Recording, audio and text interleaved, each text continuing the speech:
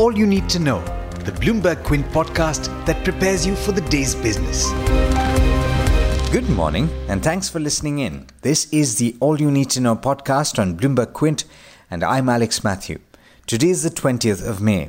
The number of coronavirus cases in India has crossed the 1 lakh mark yesterday with the addition of nearly 5,000 cases.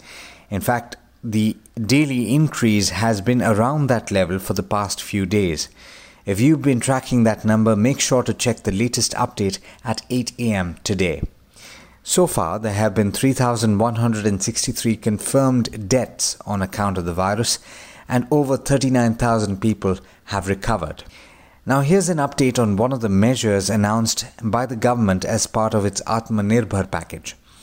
Indian state governments, which want to tap the credit being offered by the central government as part of a bailout for the coal and power industry, must first plan how to pay the 1.17 lakh crore rupees of outstanding dues, according to people with knowledge of the matter.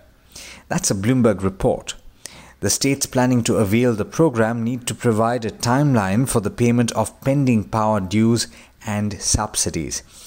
And failure to comply will result in penal interest charges on the loans being offered by state lenders Power Finance Corporation and its unit REC.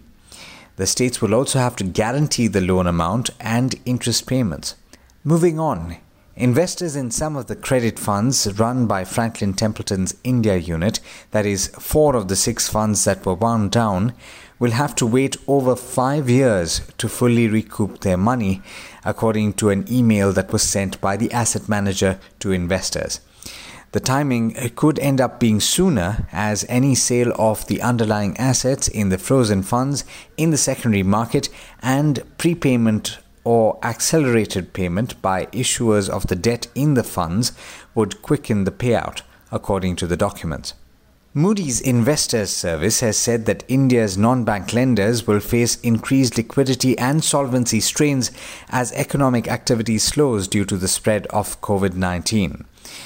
Moody's said that NBFCs are more at risk than banks due to exposure to riskier lending segments. It also said that large bank exposure to these entities could also imply greater systemic risk. In international news in the aviation space, Qantas Airways has said that putting extra space between passengers on planes could lead to a big increase in airfares. It could also discourage flying as a result. In fact, prices could rise 8 to 9 times what they are today. Let's hope that a vaccine gets developed soon. And speaking of a vaccine against the virus, US stocks fell for the first time in 4 sessions after reports circulated that Moderna Incorporated's vaccine study, which was credited in part for Monday's rally in stocks, didn't produce enough critical data to assess its success. The company's shares fell as much as 12% after trade publication STAT reported that key information about the coronavirus vaccine was withheld. STAT cited a lack of a press release from the National Institute for Allergy and Infectious Diseases, Moderna's partner on the vaccine, and said that the company didn't release information necessary to interpret its data. Early in the day, Federal Reserve Chairman Jerome Powell reiterated during a Senate hearing that the central bank is ready to use all weapons in its arsenal to help the US economy endure the coronavirus pandemic. But he also warned that Americans could start losing their homes and that long-term unemployment can damage the economy. Equities in the Asia-Pacific region have begun mixed, with 2 of the 3 early risers starting in the green. The Nikkei 225 in Japan was higher by about 0.5%, while the Australian benchmark was lower by a similar amount. And with that, it's over to Agam Vakil for the trade setup for the day in India. Good morning, Agam. Lots to talk about today. How are we looking at the start of the day? Good morning, Alex, and good morning, listeners. We're likely to see a positive start based on what we are witnessing when it comes to the SGX Nifty, which is trending higher by 40-odd points at this point in time. Bajaj Finance earnings came in post-market hours and its net interest income rose 38% for the quarter gone by, but net profit came in 20% lower. Both headline numbers, however, are higher than street expectations.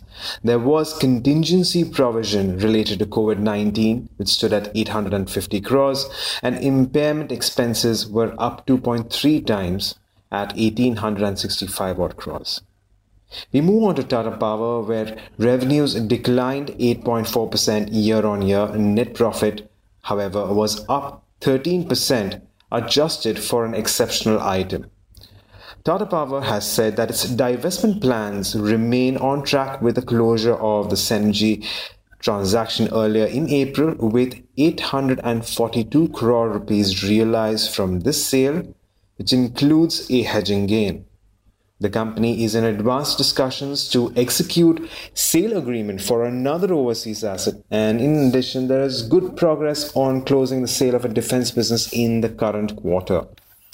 We move on to L&T Infotech, and this IT company has clearly been an outperformer, and once again for this particular quarter it's been a strong one, considering its revenues rose 7% sequentially and its margins were steady at 19.2% against 18.8%. Apollo Tyres, however, had a weak quarter with the revenues declining 15.5% and net profit down 7.4%. We also have earnings for Embassy Office Parks REIT. This is an interesting one, and also in the talks, considering there was a lot of murmur as to how the COVID-19 would impact its earnings. Its revenues were largely flattish, but marginally down by around 0.5% year-on-year. Net profit did decline, however, by as much as 77%, and there was an impairment loss of about 178 crores in the current quarter. Now, Embassy Office Parks REIT has said that its properties have remained open to support core business functions of its occupiers throughout the national lockdown, and the rent collections from office occupiers remained a strong 92% for the month of April. Demand will likely moderate considerably, though, in 2020, according to the company's press release. The company is to resume construction once lockdown restrictions are eased by the government. In today's day of trade, we watch out for Bajaj Auto, Dr. Reddy's and Ultratech Cement from the Nifty 50 in terms of earnings. We have interesting news on Piramal Enterprises as well, where we understand Boston-based private equity firm TA Associates is in discussion to buy about 20% stake in Piramal Enterprises for as much as $500 million. The Piramal Group aims to reach an agreement as soon as June. This is reported by Bloomberg News. So we're expecting some amount of traction in Piramal Enterprises based on this. And finally, we have a clarification from SpiceJet, where it says that it's been maintaining an adequate cash flow to cover reduced costs of operations. The company said that the lesser payments, which form a bulk of the fixed costs, have been mutually deferred and waived, as there has been no economic value derived by the airline. Now, these are just some of the stocks that we can watch out for as we move into trade today, but don't forget to go through our morning edition of All You Need to Know only on BloombergQuint.com. Thanks, Agam, and as always, thank you all for listening in. This is Alex Matthews signing off. Have a great day. I hope you enjoyed listening to All You Need to Know. Did you know that you could listen to the show on the IVM Podcast app? On the IVM Podcast app, along with this, we have a number of other shows which you think you'll enjoy. Listen to Cyrus Says with Cyrus Brocha as the host. Listen to Paisa Vaisa with Anupam Gupta. The Scene and the Unseen with Amit Verma, or Shunya One hosted by Shiladitya Mukhopadhyay and myself. Check out the IVM Podcast app to get more talk content that you will enjoy.